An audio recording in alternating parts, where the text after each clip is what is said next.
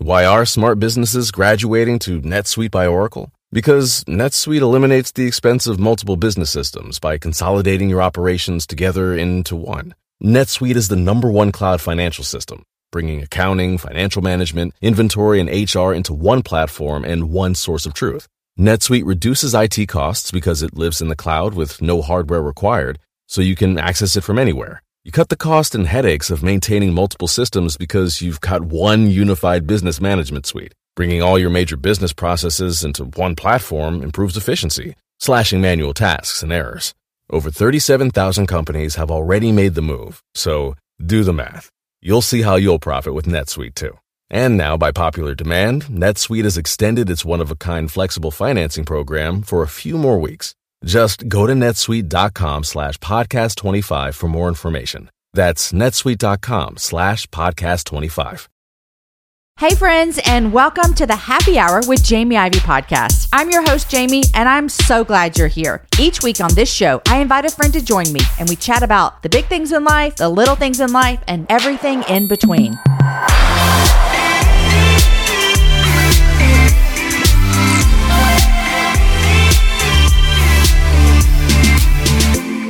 Hey y'all, welcome to another episode of the Happy Hour. I'm your host, Jamie, and today we're talking about Advent. Yes, Advent is right around the corner, but we wanted to bring you an episode sooner than later so you can think about and be prepared for what you want this Advent season to look like for you. So my very first guest on the show, did I tell you there's 4? Yes, there's 4. My very first guest is David Taylor.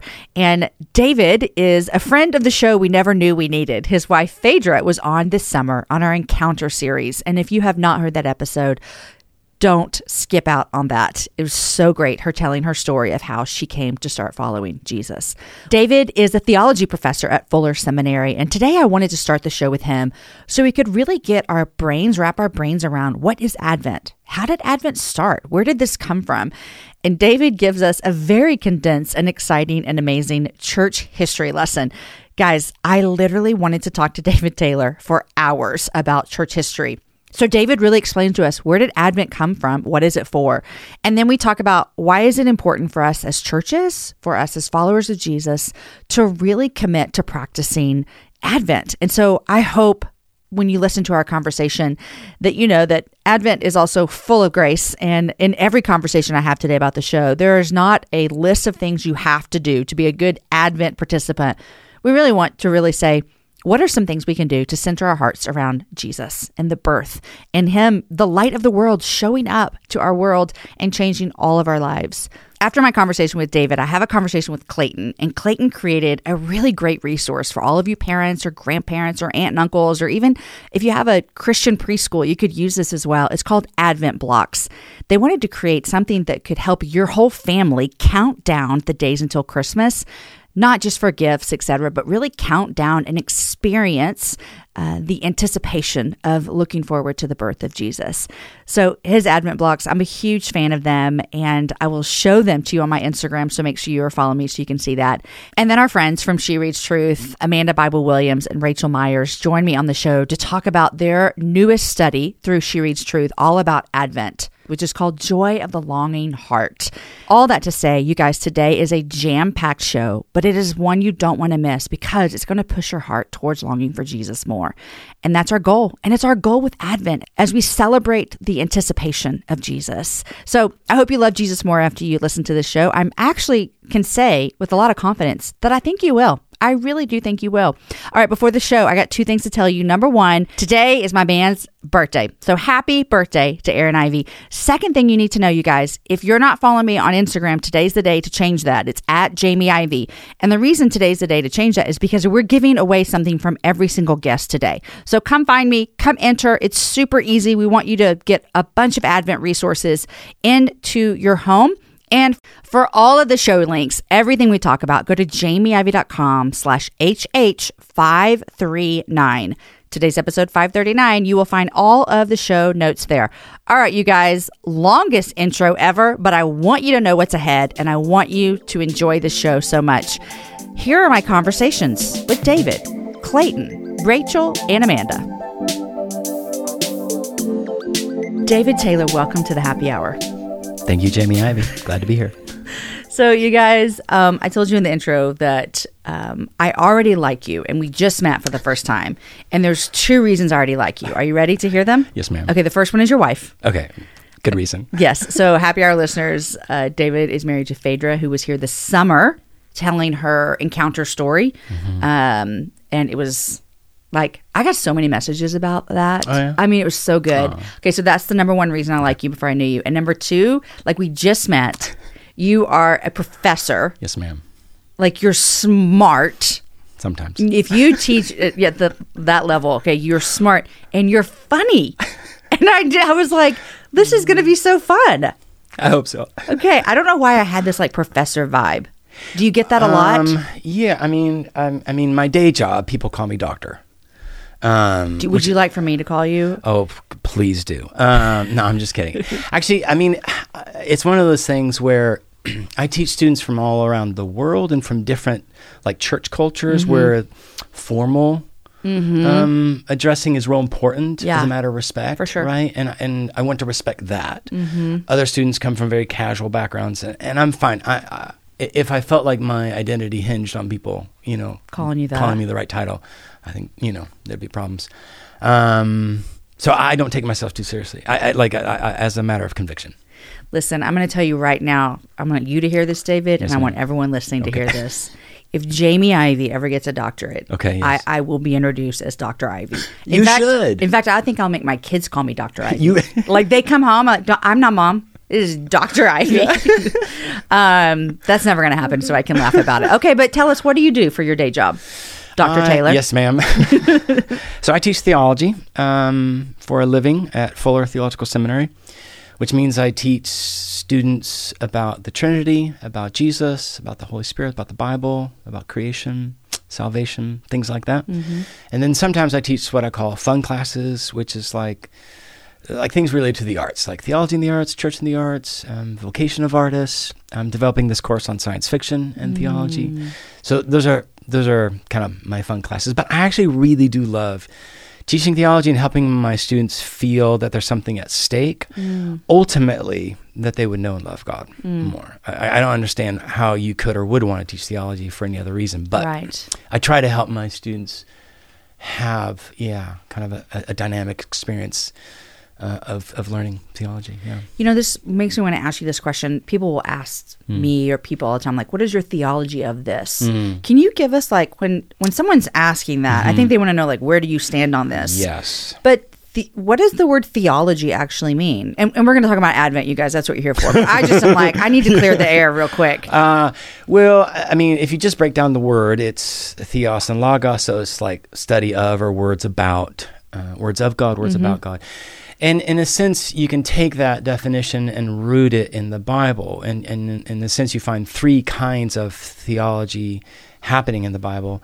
There are words about God, like Deuteronomy has a lot of words. The prophets have word about God. There are words from God, right? So a revelation, the 10 Commandments. And then there are words to God. This is more of a personal address. And that you'll find it in the Psalms. Yeah. I personally try to make all 3 of those ideas kind of factor into how I teach theology, because a lot of seminaries may sort of accent the about. Okay. But I kind of figure, like, if I were writing a Jamieology, there are things I would want to learn about you, like just basic empirical, like where you come from, who you're related to, your chemistry, your neurology, like all these things that make you. But if I never actually encountered you, could I ever really say I know you? And what I tell my students is theology is more like, snowboarding or swing dancing than like math. Like you can study about it, but until you go experience it, can you really say you know it? So I try to make the classroom kind of like more like snowboarding and swing dancing. So it's like there's a sense of, like you're really having encounters with God as well, and not just learning history and stuff. Right. Okay, let's jump to Advent. Okay. I am super excited about this. Okay. I was telling you before we started that I grew up in a Southern Baptist home, and so we did Advent because our church, we did the candles. I don't remember doing much inside my home, but that is not a discredit to my parents. It's just life and my memories. But Lent is another conversation that we're not here to have, but I definitely did not remember ever practicing Lent because it was for the Catholics. Totally. But I want to talk about Advent. Okay. And so we like to talk about Advent every year because I see the value in it. And so I want you to come on, and I want to start at like the very beginning, and I want you to give us some history of Advent. Like, I'll just let you go. Give us some history of Advent. Let me just say also autobiographically, I grew up in like the Bible church world. Okay. Parents were missionaries, grew up in Guatemala. And so it was like a combination of Dallas Theological Seminary, for which I have a lot of admiration, appreciation, as do my parents, even though maybe we're in different places church-wise. And then Guatemala was a Catholic country. Right. So like for two reasons, the church calendar was, forbidden territory. Yeah. Like it was sort of a complete, void on the Bible church side, and then a complete anti, right? Because it's a Catholic. Yeah, we're not going to do the Catholic things. Yeah. So it wasn't until I was in college and then after college that I began kind of trying to, wrap my head around and then discover kind of the joy. And now I love it. But it's not something I grew up with. When you just mentioned the church calendar, this is something too that I'm not have just in my last 10 years even thought about or cared about. Were you about to explain where Advent falls? Go for it. Yes, ma'am. I love it. So what I tell my students is that it's important to understand that a first century faithful Jew, somebody, let's say, who is following Jesus around, and then a first century faithful follower of Jesus. So once you decide that he is the one, you are now a faithful follower of Jesus. And you may be Jew, you may be Gentile, right? Those are the kind of two major categories. Both those populations come from worlds where it was inconceivable to think of time apart from like God or the gods. So the Jewish world has a very clear idea and conviction that all of reality is governed and chronicled, as it were, by God. So God is the one who makes and rests. So there's a time for making and a time for resting. God is the one who makes evening and morning. So you have all these like fundamental rhythms that God establishes in creation. And then you have, that it gets played out in like nature rhythms, spring, summer, fall, right? And then you have festivals that then mark those seasons as they have in many societies, right, throughout human history. And for a faithful Jew, there's a sense that the harvest comes because God himself is the one who is the gracious provider. And so you mark not just spaces, but times with the imprint of God's hand, as it were, right? And then you have the Psalms, which is maybe reiterating in a devotional or liturgical kind of, like a worship kind of space, how important time is. So Psalm 4 and 5 are often nicknamed the evening and morning Psalms, because you have kind of at the end of Psalm 4, I lift my voice in the evening time, and then Psalm 5 is in the morning I rise and pray. And then like Psalm 119 verse 164 talks about the psalmist praying to God 7 times a day. And then you have time again woven in all throughout the prophets. All this to say that idea that all of time would be demarcated, so I hesitate to use this word, but colonized by God's idea of time, by God's reality, was very normal. So too from like the Greco-Roman world. Right. Like, of course, all of time, there's no such thing as neutral time. There's always a time that is telling a story about reality and about what it means to be human everywhere. It's for those of us who live in like 21st century Western world, American world, we're the exception to like most of human history. We do have a calendar, and it is telling a story about what it means to be human and truly human and happily human. What I tell my students is that if the church doesn't help us to live well in God's time, the world will, and invariably it will be a damaging thing, because the world's idea of time, let's say the Gregorian secular calendar, will always ask things of us that we cannot be. Well, it'll ask us to use our time in a way that we're not meant to. And so time for us will always be commercialized and economized and driven by the market. Okay. So it makes human beings less than what they are meant to be, or it'll ask more of what we're meant to be. So to go back to our first century kind of community, you don't have sort of the church calendar showing up in the New Testament time, For two reasons. One, it's assumed to be like, of course it's important. Of course we're going to mark our lives in like our 12 months-ish, with some kind of way that we recognize that God is involved at every point. But the second reason is, well, the incarnation changes everything, right? So let's sort of jump forward 300 years. Once Christianity becomes legalized and Christians are free now, to live out their faith publicly and legally and economically and politically and otherwise, then they get to ask themselves questions they never got to ask themselves, which is like, where did Jesus do all those stuff? Like where was he born? And then where did he grow up? And then where was he baptized? And this was like 300 years post Jesus? Yeah. So this is after 325, after Constantine, the emperor, says Christianity is legal. Okay. So in the 300s, Christians are now saying, oh, I'd love to go to Jerusalem. Like, I want to see where... Have you been to Israel? No. Okay. I haven't either. Oh, I thought you were going to tell me how. No, ma'am. Okay. But Christians are wanting to, like, where did he do stuff, right? And then, of course, where did he die? Where is the tomb? Where was he ascended? Because they want to have this, like, immediate, palpable sense. Now, once they start asking, like, where, space, place questions, they're going to start asking time questions. But when was he born?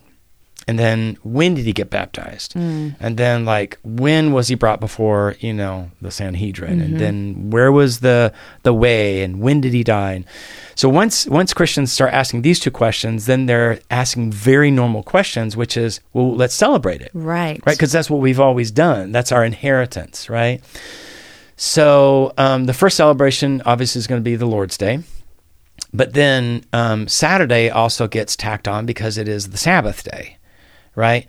And the funny thing is, in English, like English terms for the week, our terms are coming either from Greco-Roman mythology or from Norse mythology. So Monday, Tuesday, Wednesday, Thursday, Friday are all Norse mythological gods.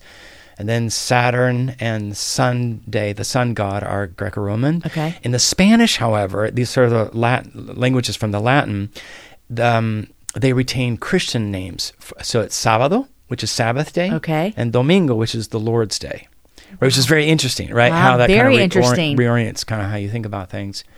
So that, we're going to celebrate the Lord's Day because this is the first day of the week, right? This is the day in which it's like the 8th day of creation, it's Resurrection Day. But now let's add Sabbath because that's also important to us. And then, well, what if we committed a whole week's worth, of commending ourselves to God? And then you get sort of the, when was he born? So in the 4th century, it's like, well, when was he born? And then it's kind of messed up because it's hard to find out really when he was born. But let's say it lands on, like, let's just say December 25th, which is eventually what it lands on as like the darkest point in the northern hemisphere. And then that's when the light begins to, erupt again. Like that's the how light, they pick the day? Essentially. I feel like I'm in your class. I should pay money for this. This is No. This is the best thing I'll do all day. Okay, I'm just letting you know. So once you kind of land on the birth, then it's like, well, let's make a celebration. Okay. Right?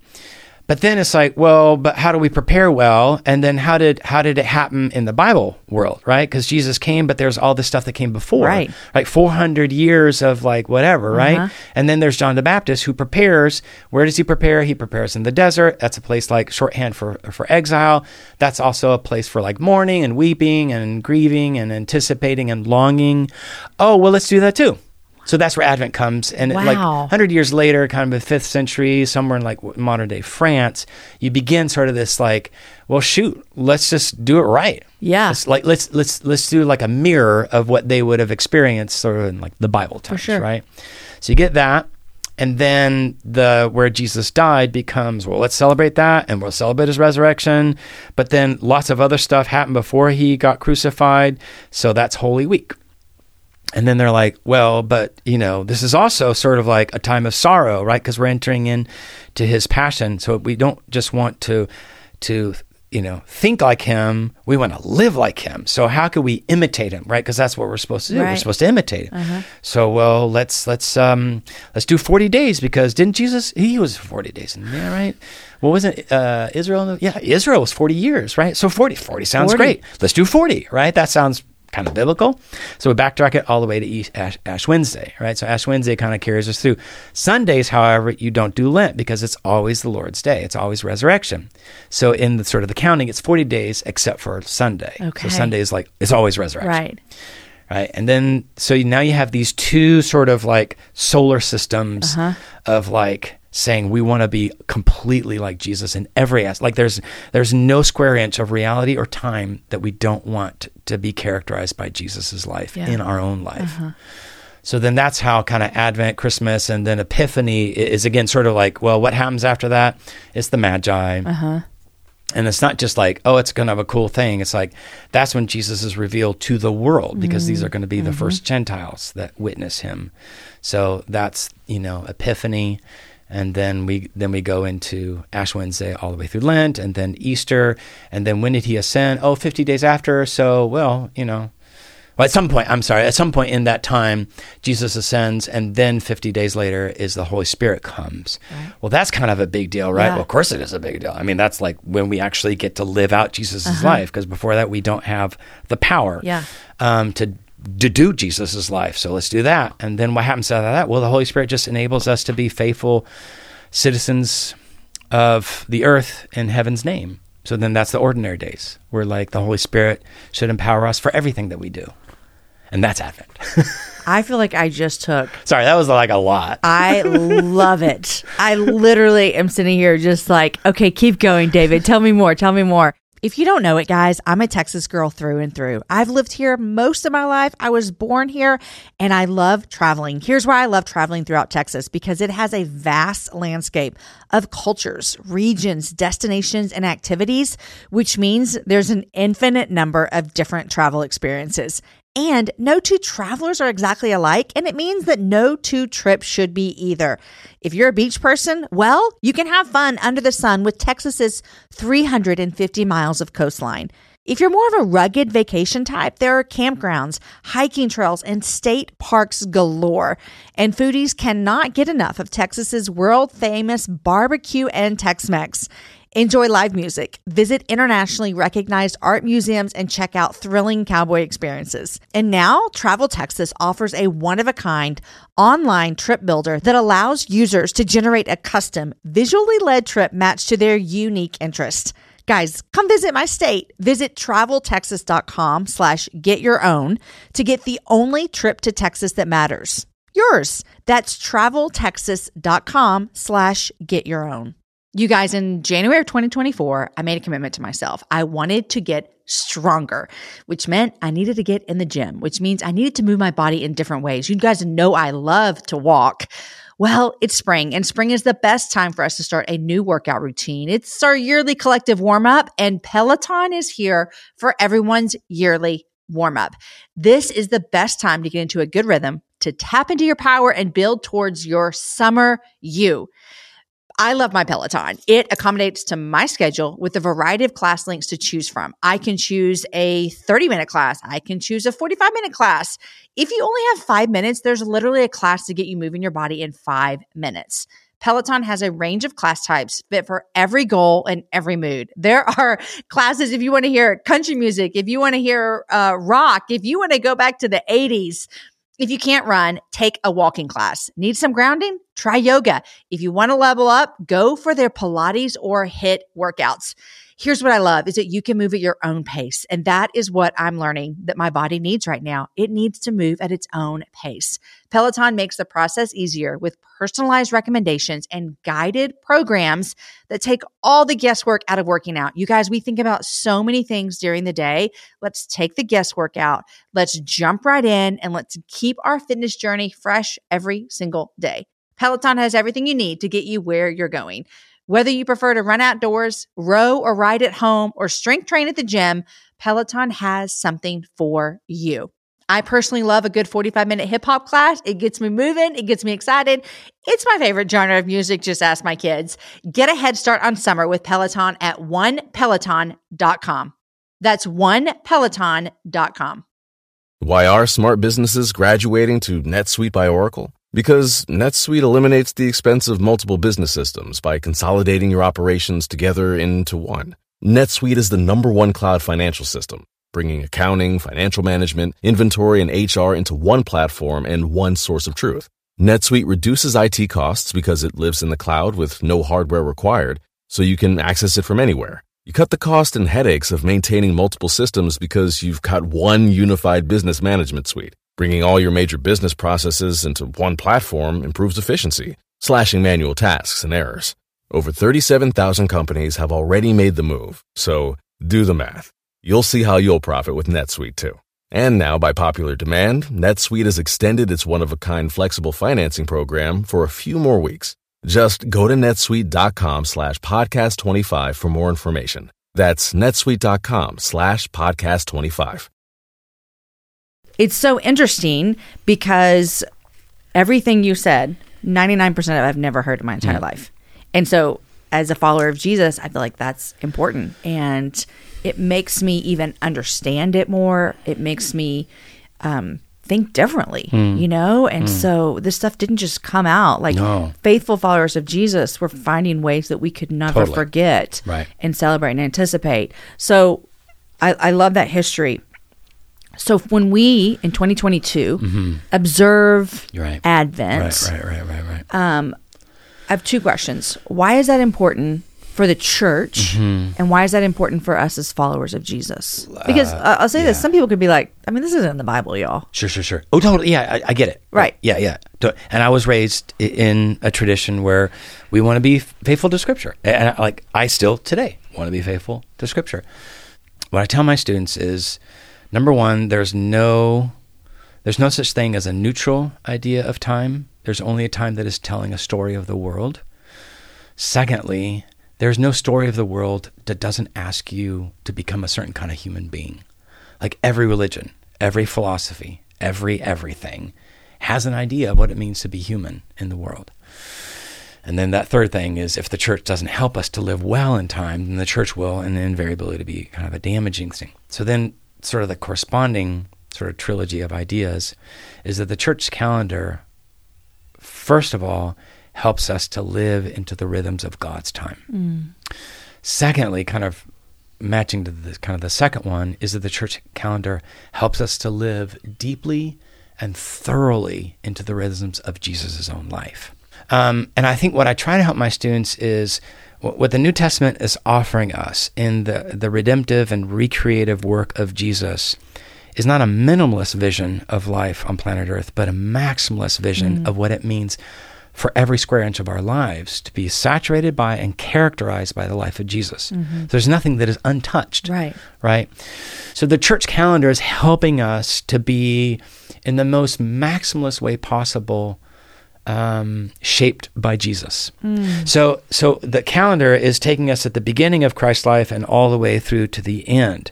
And the end is not the ascension when he goes up. The end is when he gives the Spirit who comes down, so that you and I can be the life of Jesus, the hands and feet of Jesus, the eyes and ears, the mouth and tongue, and every part of Jesus, not just individually, but us together everywhere. Right. So in every sphere of our lives, the life of Jesus is being manifested. So that's like the macro reason. The church calendar is all about Jesus. So it's like, do I have to do it? No, right? But there's so much about the life of faith that is a get to. Like, why wouldn't I want Jesus to characterize every aspect of my life? And I don't like micromanage. I was like, well, did Jesus tell me to sit down on this couch? No. Right. That's fine. Like, it's not that, but is not God interested in establishing the kingdom of God, or Jesus, however you want to call it, in the Gospels, on earth as it is in heaven? Right. And does that mean not everything that we do, including time, does that not get to be marked by the life of Jesus and by the loves of Jesus and by the work of Jesus and by his fatherly or even motherly care, his tender, like a hen, who gathers, all those. So that's what I tell my students. It's kind of like the big picture is it's inviting us into the rhythms of the life of Jesus. And like, why would we not? Right. Like it's like, of course. Yeah. Right? Everything is yours, Lord. Your sovereignty, your lordship be over time. What is Advent? What do those weeks leading up to the birth of Jesus, what do they look like for your family? Well, eventually Advent like in church history, it was nicknamed the Little Lent. So Lent is like the big Lent. I've never heard that in my entire life. No, I know. Most people haven't. And most of my students This is the best day of my life, David. So it's kind of like, it's a time of anticipation, longing, pouring out our hearts to God, and doing that together, right?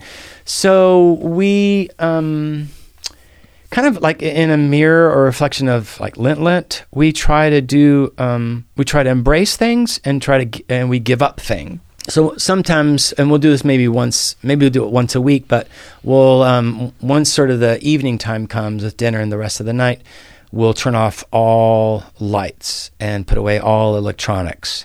And so we'll have dinner with candlelight. We'll go to bed with candlelight. We'll go to bed like reading books, with candlelight, and just sort of quiets things down, which is nice. We have like little books kind of here and there that help us as a family, maybe around dinner time. Obviously, the prayer cards that we created are something that we use with the kids that just kind of like, helps us like reflect, like, what's God doing today in our heart? But those prayer cards, Fader and I created because... Yeah, tell me about these because I remember I heard Fader talking about it. Well, we wanted to create them especially for families, but they're just as, I think, useful to like small groups and adults of all kinds. To provide images and word. Because sometimes an image, as they say, is worth 1,000 words. Yeah. But the images are well, they're great for adults, but kids really resonate because, especially if you're a little kid and you don't read, it's like, what does this picture make you think of? And what does it make you feel? And so it's a wonderful starter. And then on the back, there's a verse, kind of tying into some part of the story in Matthew and Luke, and then a prayer, and then an activity. And again, we don't want people to be stressed out about these kinds of things, but kind of like, what could we do to respond to, faith, hope, and love? What could we do to respond to, like Joseph? We have a card for Joseph because Mary, obviously she plays a very central role, but so does Joseph. I mean, he is the adoptive father of Jesus. That's kind of a big deal. So is there a way that Joseph can inspire in each of us a quiet, hidden service of God that doesn't get the limelight? And that's hard. It's hard because usually if you serve a lot or sacrifice a lot and nobody sees it, that's a challenge, right? But there's a little activity can go along. Joseph, the prayer says this: "O Father, you who graced Joseph to be a father to your son, grace us also to be fathers and mothers to the fatherless and motherless, sons and daughters to the childless, adopted brothers and sisters to the lonely, aunts and uncles and cousins and grandparents to all who are without kith and kin, so that we might become healing agents of your familiar love this day. We pray this in the name of our great brother. Amen." And so that's the prayer that's on the back of Joseph's cards. And then there's an activity. Like, you're right. We're not asking you to do something massive every day that can feel overwhelming. The activity on the back of this one says, text somebody in your community and tell them a specific way that you appreciate them and consider asking how you might pray for them today. There you go. That's amazing. I mean, and that goes a long way. And how many times have we thought, I should text them? Right. Never do. Yeah. Or that was a great sermon. I should tell them. I never do. Yeah. Or thanks for leading worship. I should tell them. I never do. Right. So, there fine. you go. We'll just give you a prompt. And you, these aren't numbered for days. You just kind of go through you can them. actually choose as a family how. I mean, some of them might like. There's Obviously, there's Christmas Day. There's a New Year's. I wrote 2 for New Year's Eve because I thought there's no one prayer for the ending of the year, because what if a lot of hard stuff happened the year? So I wanted to write a prayer for like if it was a hard year, and then if it was a good year, like you're overflowing with gratitude. But if there's just a lot to lament, I want to kind of name that as well. And then we have we did one for the flight to Egypt, because that is a pretty big part of Jesus's story, right? And so we wrote it as a prayer for refugees, because that's a thing. That's a reality, right? Yeah. So how can we be mindful and present, and then is there something we can do? Yeah. So. Well, I love those cards so much. And later in the conversation today, we're talking with the girls from She Reads Truth, and then the guy from Advent Blocks, and we're going to do one big giveaway with all these things. So I'm going to really help to equip people. David, I have one more question for you, but first, today's What Are You Reading segment is sponsored by Tommy Nelson and the new children's book, Ocean's World. Ocean's World, an island of discovery and adventure, is written by Carlos and Alexa Pinavega, inspired by their firstborn son, Ocean, and their home in Hawaii. Ocean and his little brother Kingston explore the beautiful island of Maui in search of a sunrise shell for their mom's birthday gift. But with a rumbling volcano and so much to unearth, will the boys ever find the special shell? Join Ocean and Kingston as they explore the ocean, discover wildlife, and learn fascinating marine facts in this adventure story for kids. All right, David, what are you reading besides this ocean book that you want to read? Because I want to act like I'm in Hawaii through Ocean and Kingston. I think that sounds pretty awesome. Right? Me too. What are you reading these days? Jamie wants to know. Jamie wants to know. We want to know what you're reading. I'm reading a number of things. So let me just say something I'm reading at night. And it's the Mysterious Benedict Society. Okay. It is such a sweet, it's a young adult series of stories. I actually like reading in it, YA, right? It helps my heart sort of feel young, right? There's a lot of like really sweet, I mean, there's some, like the dystopian novels, YA novels that were pretty popular 10 years ago. But this one just has such a lot of heart. It features kids who are all orphans. They're like 9, 10, 11 years old, and they go on like adventures, solving mysteries. Okay. And it's just so like emotionally honest, like with the characterization of each kid, and they all have strengths and weaknesses, and eventually they learn the lesson of taking care of each other, which I'm like, when do you ever run out of learning that lesson? I know. Right? So it's 5 novels actually, and I'm reading the 5th one right now. They just put this little smile, and they make my heart a little like soft and happy. I'm like, oh, there's goodness in the world. Okay, what's it called again? The Mysterious Benedict Society. I got it. Okay, before we go, I want you to tell us about the last book you released, and then I want to hear what you're working on, because I want to give everyone a little food for thought. Okay, so the last book I wrote is Open and Unafraid. Look at that. Let's see, The Psalms as a Guide to Life. So I came out a couple years ago, and I was essentially asking the question, if you went to that proverbial lonely island with only one book, and that book was the Psalter, what kind of human being would you become after decades of only reading the Psalter? Yeah. And so that's the book. Like, what kind of human would you be if you immerse yourself in the Psalms on a regular basis? And I've mentioned this to you before, but not because I was especially good at it in my 20s and 30s, but eventually I realized how damaging it was for me to not be emotionally healthy or emotionally intelligent. And so reading or writing this book was a way to say, actually, I think this is one of the most emotionally intelligent books that has ever been written in the history of humanity. And if you read it, it will help you bring to God what John Calvin once said, the things that you would usually be very ashamed to say to anybody or embarrassed.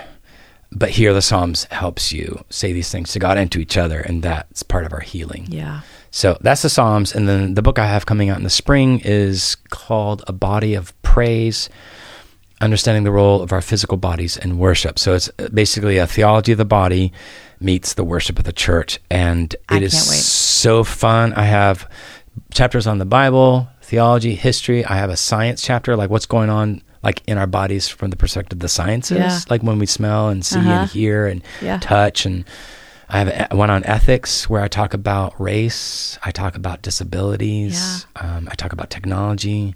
It's so fun. I'm super excited. It's coming. We're going to have you back on the podcast to talk about it. Thank you. Would love it. David, thank you so much. Thank you.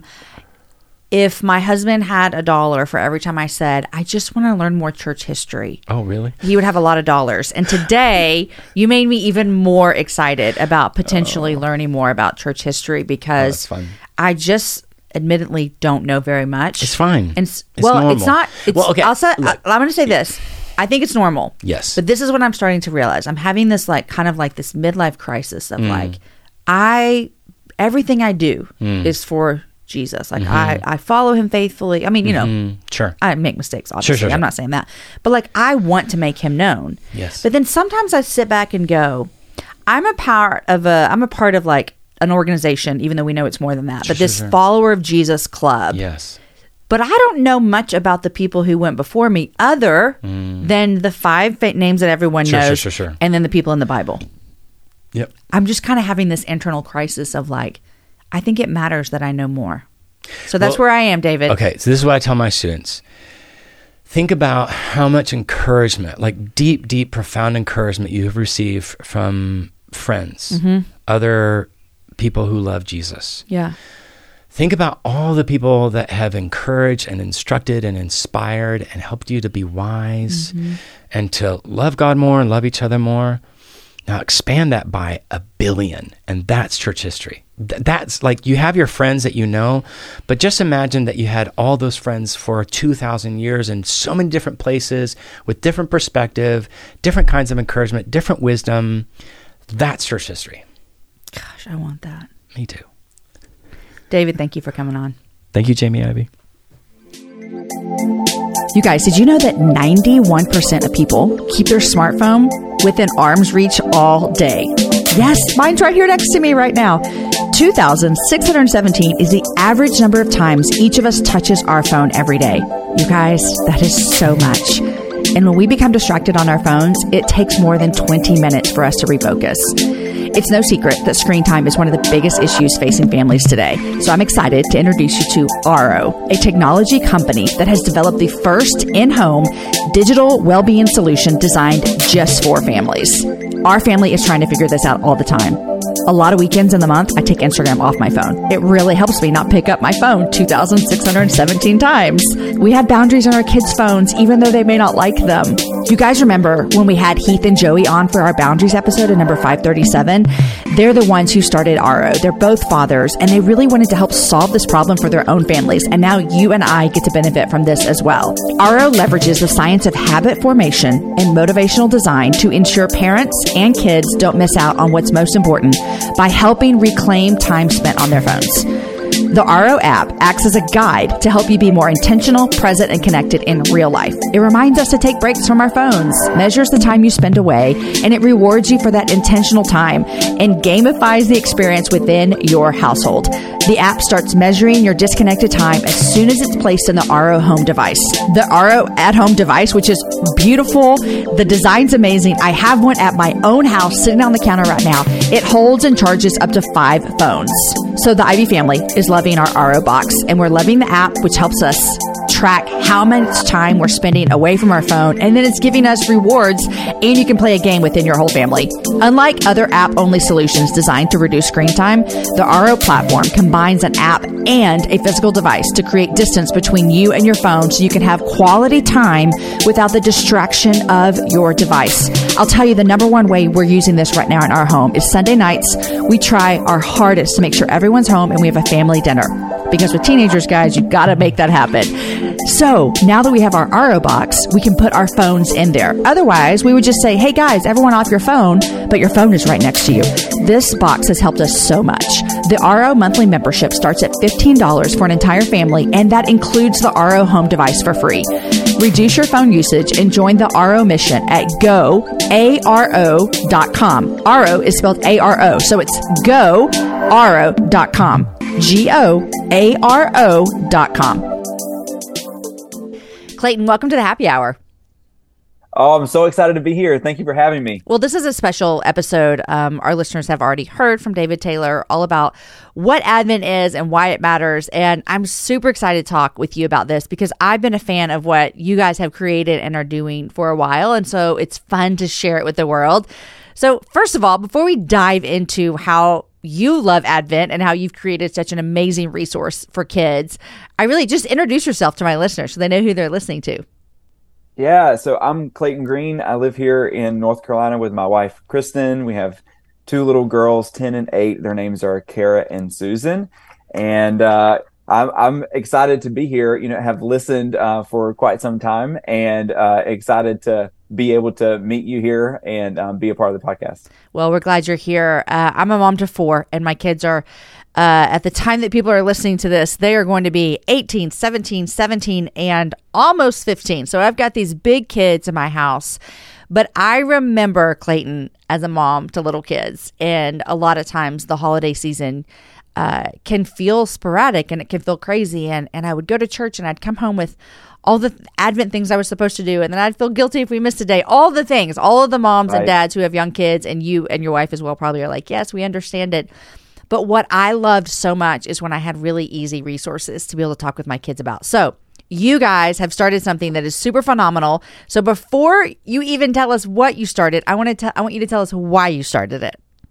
Yeah, well, you've already keyed in on a couple of the key things there, right? Where it's like you have some resources that you're pulling together. You missed one. It didn't happen the way that it was supposed to happen. So we're all trying, right? 2018 was that year where we were trying our hardest. We were reading some kind of Advent devotional, hit or miss. And it was, I believe it was December 23rd that my daughter, Kara, who's that oldest one I was telling you about, said to us, Mommy and Daddy, you say that Christmas is all about Jesus, but it feels like Christmas is all about presents. Jamie, he was 5. Ouch. 5 out here delivering stuff like that. So, I mean, it was like a knife in the back for sure. And it was really, really hard to take, but it was too late at that point. Christmas is 2 days later. You're like, well, I got a lot of presents for you, sweet girl. Here we go. So, Merry Christmas. Yeah. Fast forward to 2019, I kind of like dabbling with wood. I searched the internet trying to find something that was tangible and beautiful that would actually build that anticipation in our home. The presents, the gifts were still there, but to actually rival that excitement of the lights and the songs and everything, I couldn't quite find anything that I felt like did what we wanted it to do. And so I started drawing how pieces of wood would move around our house and through the living room or whatever. I showed my wife, Kristen, 3 different options. She immediately pointed to the one in the center and said, that one, and you should call it Advent Blocks. And that's the one that you know today. And it's done. Called Advent Blocks. And it was done. Well, I think we all have those moments as parents when our kids say something that kind of go, oh, you're right. It's about the gospel, child. How did I forget this? And so I'm grateful for that moment because now we have a really great resource. So you really decided, hey, I want to make something tangible that we can touch and move and play. So tell us about Advent Blocks. Well, the tangible piece was really kind of the driver in the very beginning, but there was also this idea of anticipation, right? Every time a gift is added under the tree or you hide one in the closet, it doesn't matter where you put them. There's this insane anticipation for when am I going to get to open those presents? So we wanted to have some anticipation. We thought there needed to be a tangible nature to it. So what we came up with is these 25 blocks. You number them 1 through 25, set them up on a mantle or a bed or the floor or wherever you want. A place. And on top of number 1 is a star block. And on top of number 25 is a globe block. And each day you turn the number block that you read the story and it reveals a corresponding image to the story in the guide that you have. And the star moves to stand on top of that new image. So day 2, you flip, you see the corresponding image, you move the star. 3, you flip, you move the star. And so you end up having a couple of things that are pretty powerful in terms of the consistency of the family doing this and building this anticipation that every day, what's that image going to be? And the kids they fight. If you have more than one, they fight over who gets to turn the block and who gets to move the star. But then you also have this this visual of the star every day moving closer and closer to the globe, which is also creating that kind of idea of anticipation. So you move all the way across. On December 24th, we have what we call the big reveal. You turn the blocks all one more time and it says, Emmanuel, God with us. And it's sitting there on the mantle and it corresponds to what the guide has been saying all month and what the whole point of Christmas is, which is God came to earth in Christ. Yeah. And it's something like this is fun because the anticipation that kids have is so exciting and they love the idea of flipping this over and finding out what is on the other side. And you guys have a great resource to go along to really help parents and guide them in carrying that theme of Emmanuel, God with us, all the way through those 25 days. And so there's this great book that comes with the Advent blocks and it goes through each one. So like day 1, when you're talking about it, I found it and it's the apple. So you got to start all the way back at the very beginning with Adam and Eve, which we need to start back at the beginning with Adam and Eve. So I love that you guys have created this resource because like I said earlier, and like we both said, it is a struggle for parents. And so I would love to hear from you from that 2018 moment with your daughter really saying, hey, by the way, parents, what about Jesus? To now where you are and you've started this resource, I'm sure you hear from a lot of parents. What is it like in your home now, at that anticipation leading up to Christmas, the day we celebrate the birth of Jesus with you and your kids and these Advent blocks? Yeah, I mean, it really has been beautiful. That year after 2019, there were 5 families. One of those families was Chris Papalardo, who is the author of The King is Coming, the book that leads you through the Advent blocks throughout all of December 1st through 25th. And those 5 families, it really did do what we wanted it to do. We were actually a little bit surprised that it built this anticipation that when we got to Christmas Eve and Christmas Day, our girls wanted to read the guide and like know the story and see what happened with the blocks. Now, let me not be fake here. They were very excited about the presents, but they also asked to do the guide. And that type of anticipation was, it was beautiful for those 5 families. The next year we had 5,000 families join us almost accidentally. Last year it was about 16,000 families. So it continues to grow, and we continue to get that report of, I've never started and finished a guide before. Yeah. My kids won't let me leave the house in December without doing this. Family, we make it really easily and portable, because whenever you take your trip, you're going to visit family or whatever, you can take it with you. Yeah, so it's been really cool. I think one of the pieces that we hear most commonly is about day 3 or 3 to 7, depending on the age of the kids, they actually start saying the last phrase of each guide with you. So when I talked to Chris, when he was initially writing, our girls were at that time reading the Treehouse, Magic Treehouse books. Yes. And at the end of the first chapter of every Magic Treehouse book, there's this refrain: the treehouse started to spin, and it spun faster and faster, and then everything was still, absolutely still. And I said they would say that out loud with me. And so I really wanted there to be something that we said over, and I didn't know what it was called. And Chris said, you want a refrain. So there you go. I'm looking at Joseph here, and it's different a little bit every day, but it's, as they stayed in Egypt, God seemed far away. So all of Joseph's children began to hope and pray. And then everybody says this together: God, will you come back to stay? And so by day 3 or 7, they start saying that, and it gets louder and louder and louder. And then Chris does this amazing thing on day 17 where he changes the refrain, and it's not will you come back? It says God is coming back. And so it builds that anticipation again. Everybody's saying it. And by Christmas Day, or Christmas Eve and Christmas Day, everybody's almost screaming it because it's here. It's here. Chris did an amazing job with the guide in that way. Clayton, I love this so much. I can see all these little kiddos like learning, like, God, are you going to come stay? And then God is here to stay. God came to earth to stay. This is so beautiful. Well, Clayton, I can't wait to hear from the families who are listeners of the Happy Hour, who hear about you guys and get to experience this Christmas with their children. Because I'm going to be honest, you and I would both agree, like, as parents, we want to point our kids to Jesus around Christmas. Like, it's not of like, oh, we forgot or we don't want to. Like, that is our deepest desire. And so this tool is such a great help for parents. And so you guys, Happy Hour listeners, I got some 2 cool things for you. Ready? First of all, Clayton and all the people over at Advent Blocks, you guys are so kind to offer our listeners 15% off. So if you guys go to their webpage, we'll put it in the show notes, but also you go to goodkind.shop. Use the code Happy Hour, you're going to get 15% off. I just want to say, you guys, would be great if you are a teacher in a classroom that is at a faith-based school. This would be really fun to do with your students. If you are an aunt that sees your kids once a week, your nieces and nephews, this would be really fun for them to experience when they come to Auntie's house, every Tuesday night for dinner. Parents, obviously so great. Grandparents, set this up in your house when your kids come over. Who cares if you only do day 5, 7, 12, and 25? Who cares, guys? It's so great, so great. So 15% off with the code Happy Hour. And then we're going to go a step further. We're going to give one of these away to one of you guys who are listeners. Go to my Instagram page at Jamie IV, and we've got something there for you. Clayton, I am cheering you guys on from the rooftops. Super grateful for this resource that you've created as a mama who had little kids. And now, listen, Clayton, here's where I am in life. I'm thinking when I have grandkids, we're going to go through the Advent blocks. I'm not going to have grandkids anytime soon. Do not even hear that. But, my kids are past the blocks age. I'm so excited for what you guys have created. This is really, really beautiful. Well, thank you for having me. I'm really encouraged by what you're doing, and hopefully we'll have more people join us this year. Guys, everybody join Advent Blocks. Go to goodkind.shop. Get your blocks. Use the code Happy Hour for 15% off. Why are smart businesses graduating to NetSuite by Oracle? Because NetSuite eliminates the expense of multiple business systems by consolidating your operations together into one. NetSuite is the #1 cloud financial system, bringing accounting, financial management, inventory, and HR into one platform and one source of truth.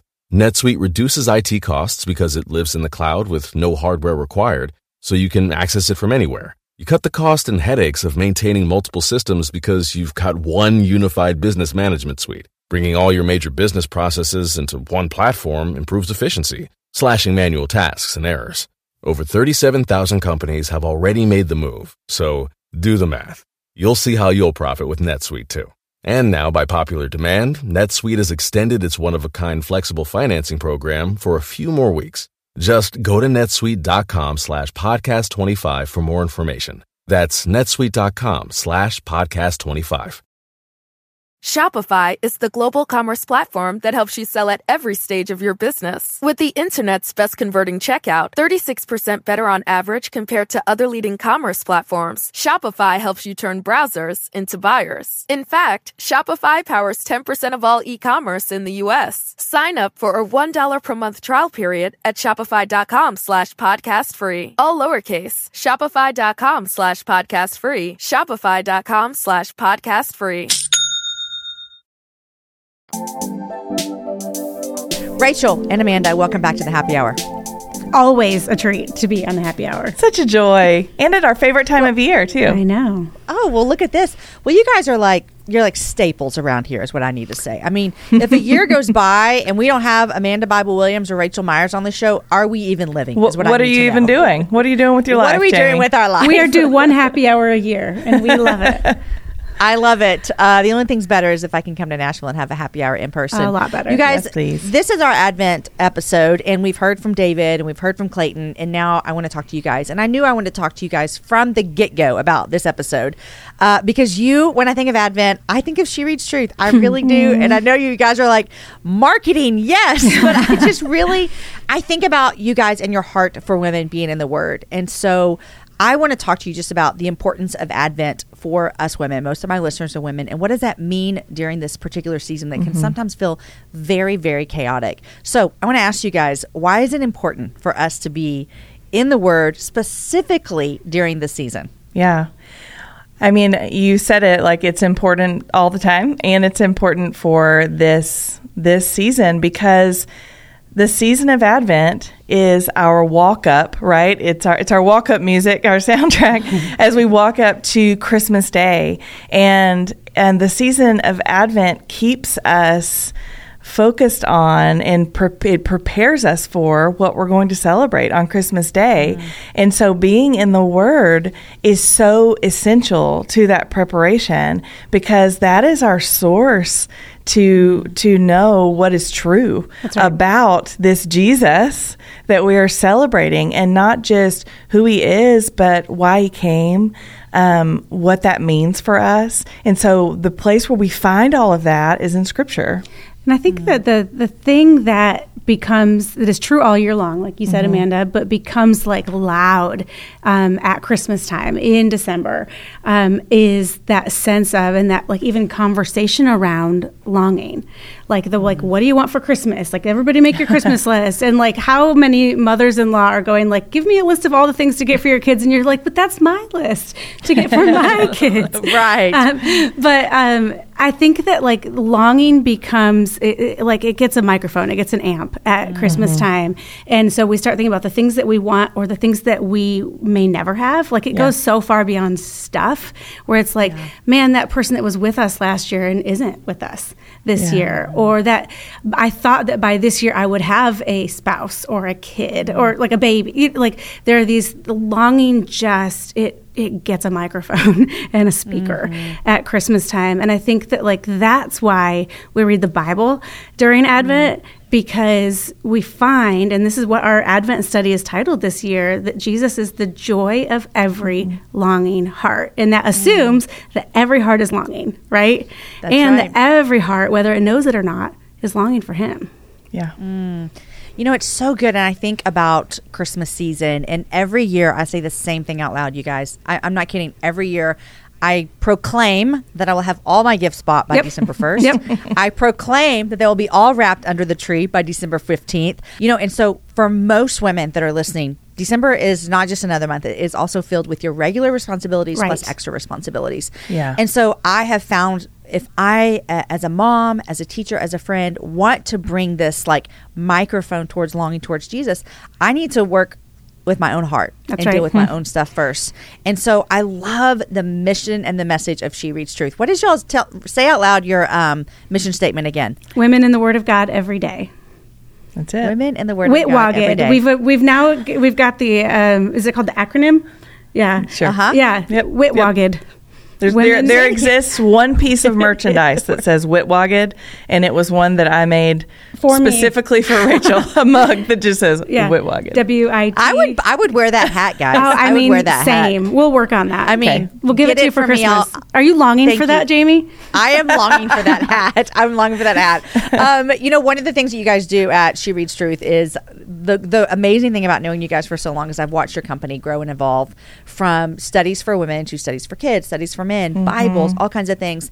And so your Advent studies are really, really like special and precious to so many women because it is this moment. Some of the people are probably introduced to you guys for the first time through Advent studies, and you guys put a lot of care and thought into each Advent study. And so can you guys tell us about the one for this year?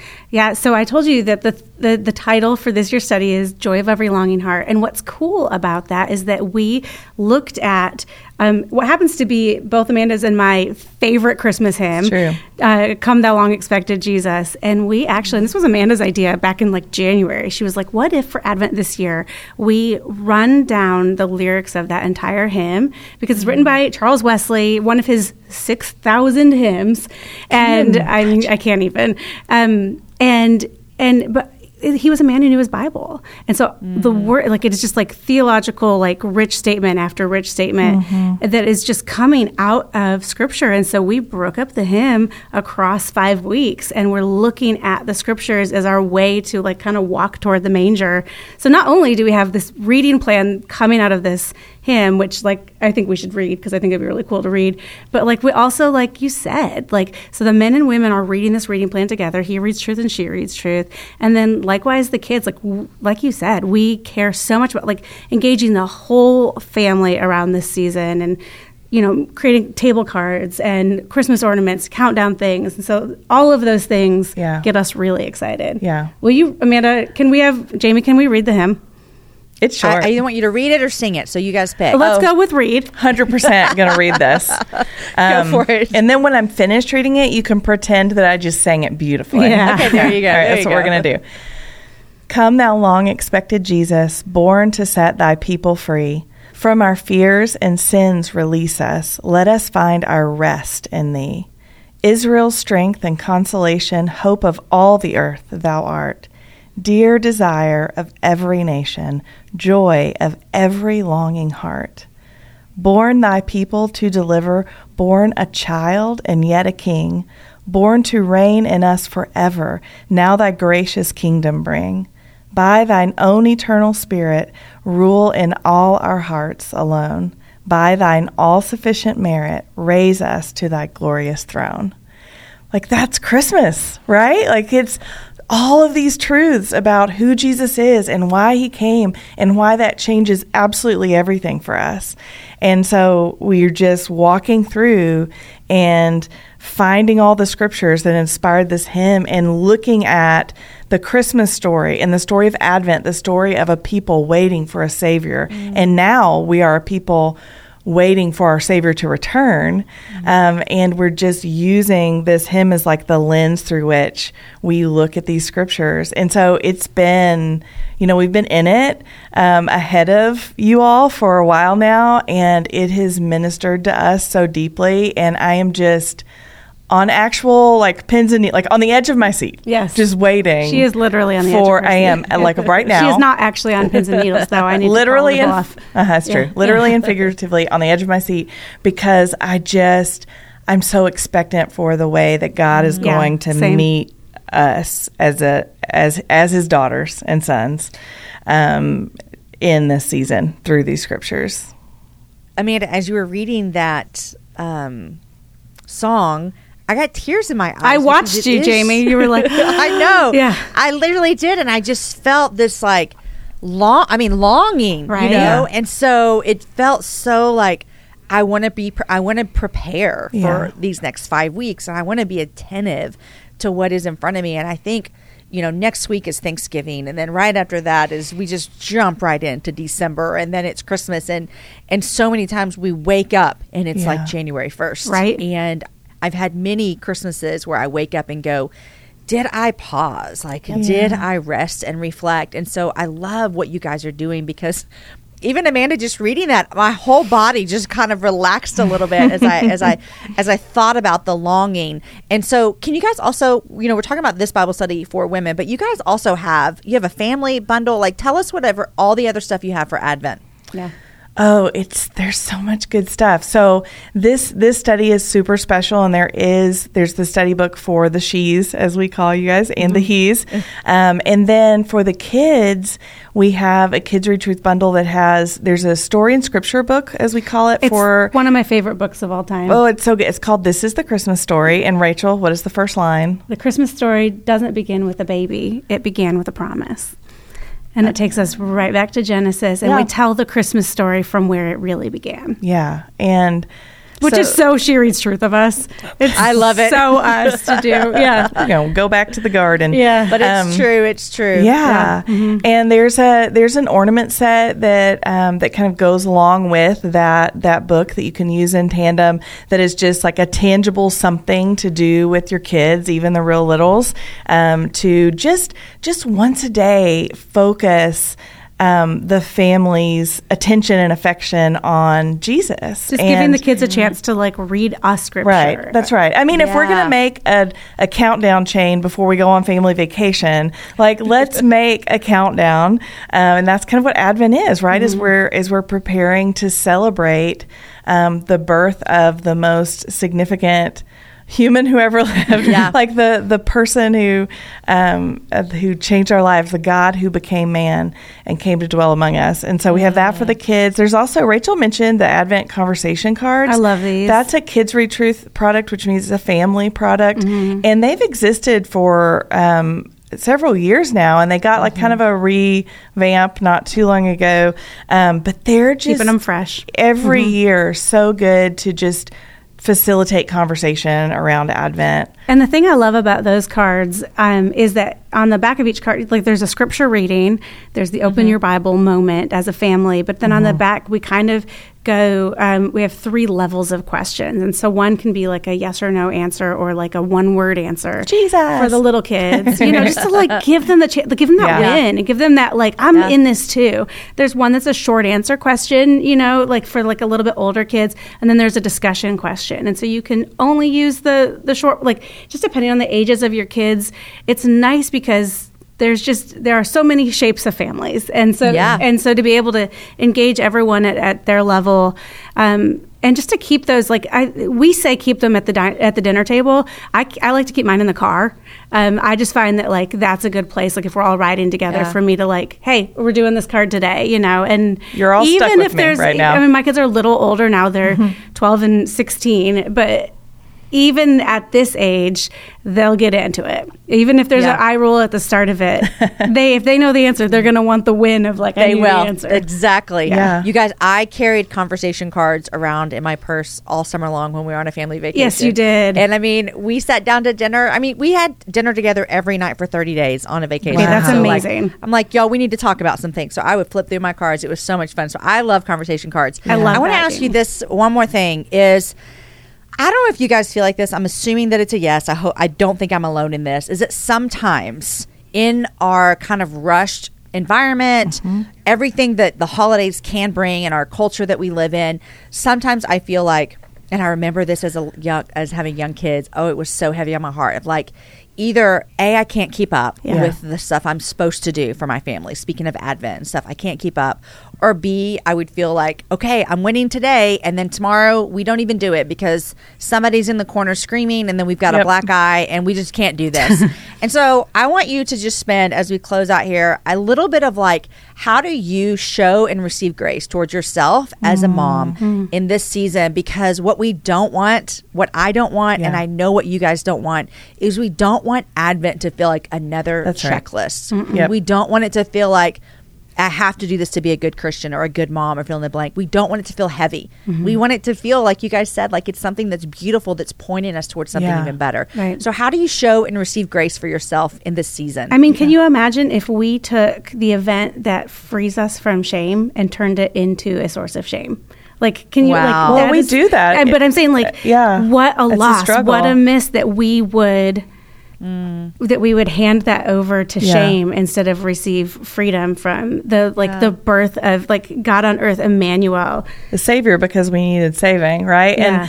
And that, I mean, I'm with you, Rachel, and the reason, if you ever wonder why why She Reads Truth began in the first place, and Kids Read Truth and He Reads Truth, it's because we had a need in our own lives and still have a need, because as important as we know reading the Bible is to our faith and to our lives, to our to our own souls, like this is still, we live in a culture that just exists to distract us, that is its job.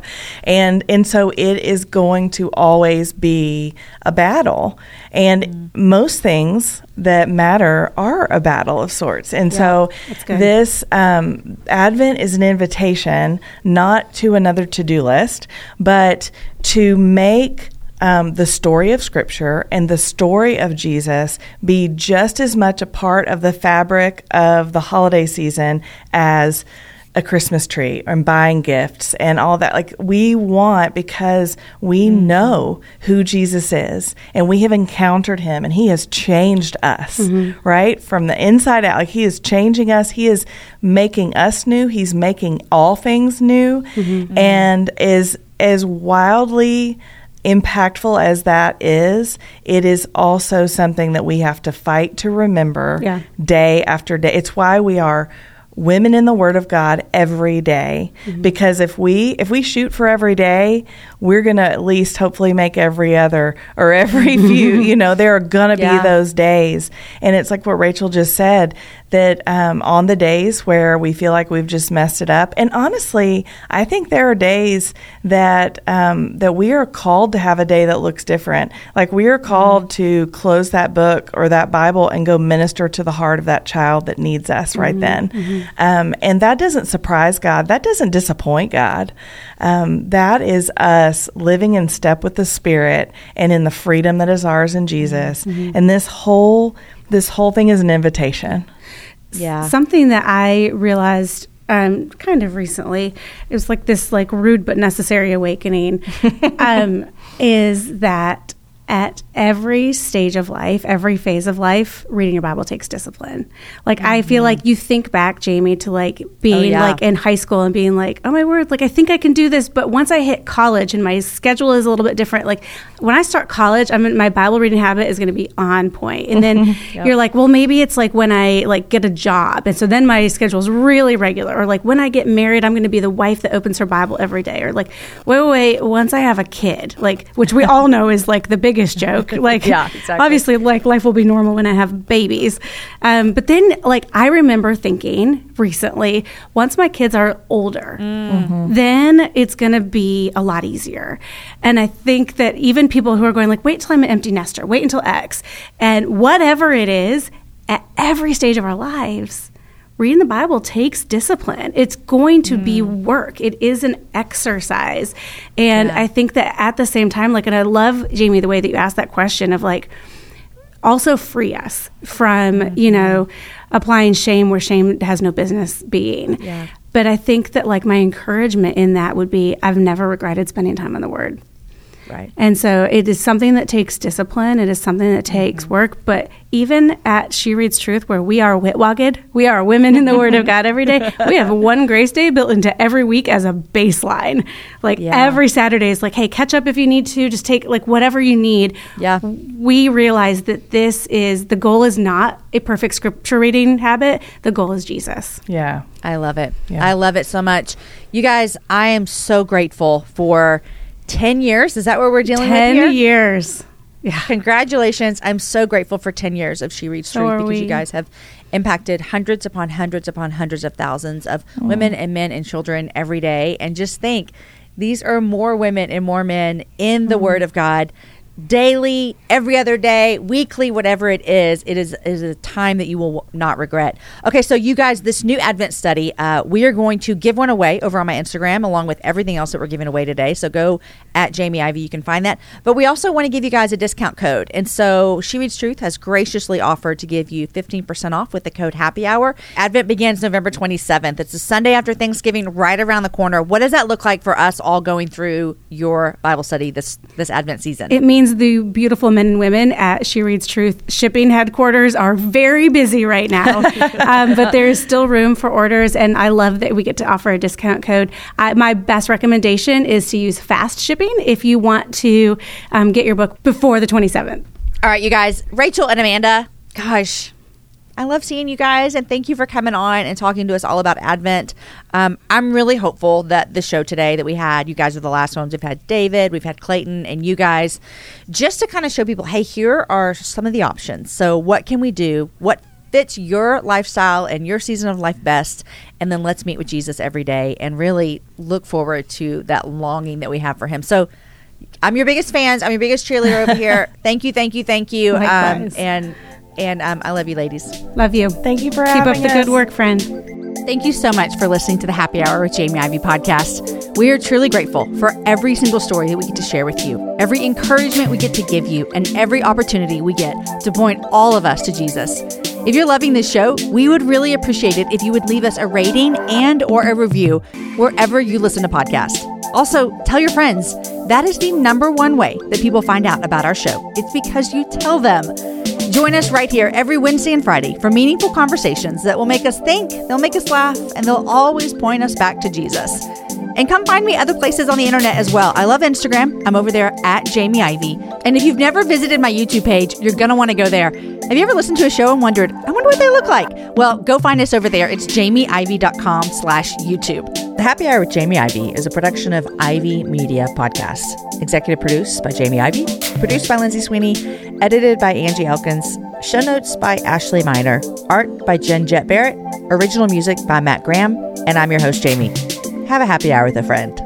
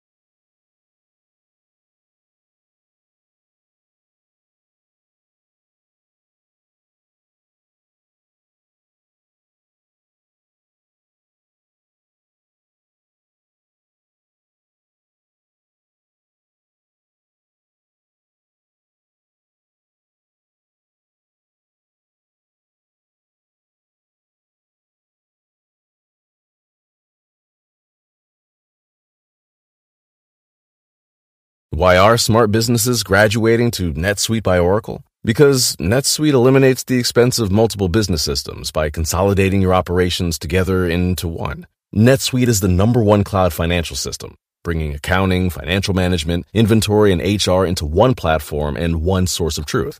NetSuite reduces IT costs because it lives in the cloud with no hardware required, so you can access it from anywhere. You cut the cost and headaches of maintaining multiple systems because you've got one unified business management suite. Bringing all your major business processes into one platform improves efficiency, slashing manual tasks and errors. Over 37,000 companies have already made the move, so do the math. You'll see how you'll profit with NetSuite too. And now, by popular demand, NetSuite has extended its one-of-a-kind flexible financing program for a few more weeks. Just go to netsuite.com/podcast25 for more information. That's netsuite.com/podcast25.